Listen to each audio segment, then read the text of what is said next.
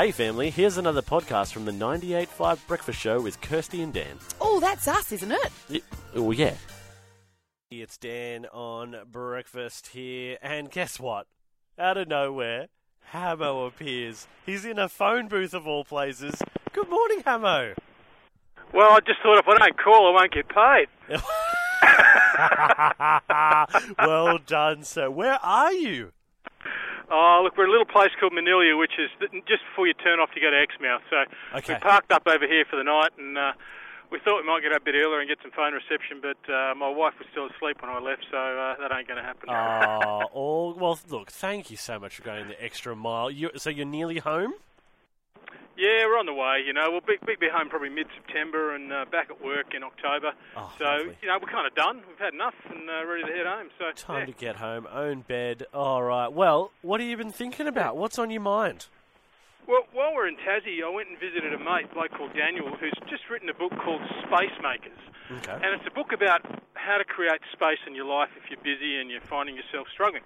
But one of the things that he put in his book, and it was a really interesting story, was he observed that there was a what he called an experiment done in the University of Virginia. I can't remember how long ago, but where they gave people the option of sitting in a room alone, just with their thoughts, for 15 minutes, or having the option of getting out by taking an electric shock. And you know what? A whole bunch took the electric shock. Just to get out. A whole bunch said, you know what, I am not up for sitting alone with my thoughts for 10 or 15 minutes.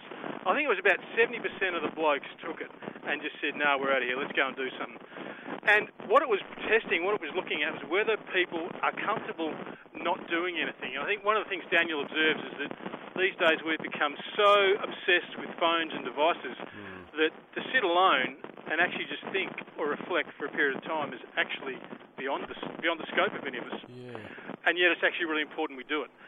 One of the things the Bible talks about is, you know, taking time to sit still and be with God and actually just recover your sense of identity and recover your sense of who you are and to engage with God. So this morning, just a really simple thought, but, you know, I think some of us would probably be those people. We'd probably go, you know what, I've been sitting here long enough. Just give me the shock. And it was a heavy shock, and let me out of here. But there's actually good value in sitting still and just being alone with our thoughts and listening to what God might even want to say to us. Absolutely. I am guilty of that one, Hammer. 100% guilty. So am I, mate. So you're not alone. But, you know, it's just one of those things, isn't it? We've been given this little tool that can do so much good, and yet there comes a point where you go, okay, I think we've gone beyond good, and we've started to go into dangerous. Absolutely. Hamo, as always, what an absolute pleasure. And we look forward to having you home, and we hope you are... look, probably 2 weeks' time we'll be close to home. We might be home, but not sure. But no we'll rush. certainly be, you know, No within range, yeah. There's no rush. Well, Hamo, thank you so much for going the extra mile, finding a phone booth of all places, and giving us a call.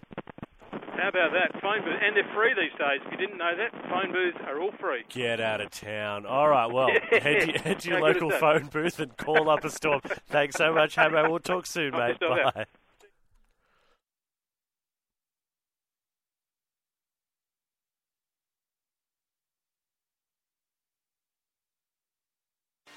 Well, there you have it, family. Another Breakfast Show podcast. If you loved it, you can always check out the 98.5 website, 98five.com. Or you can even just tune in live.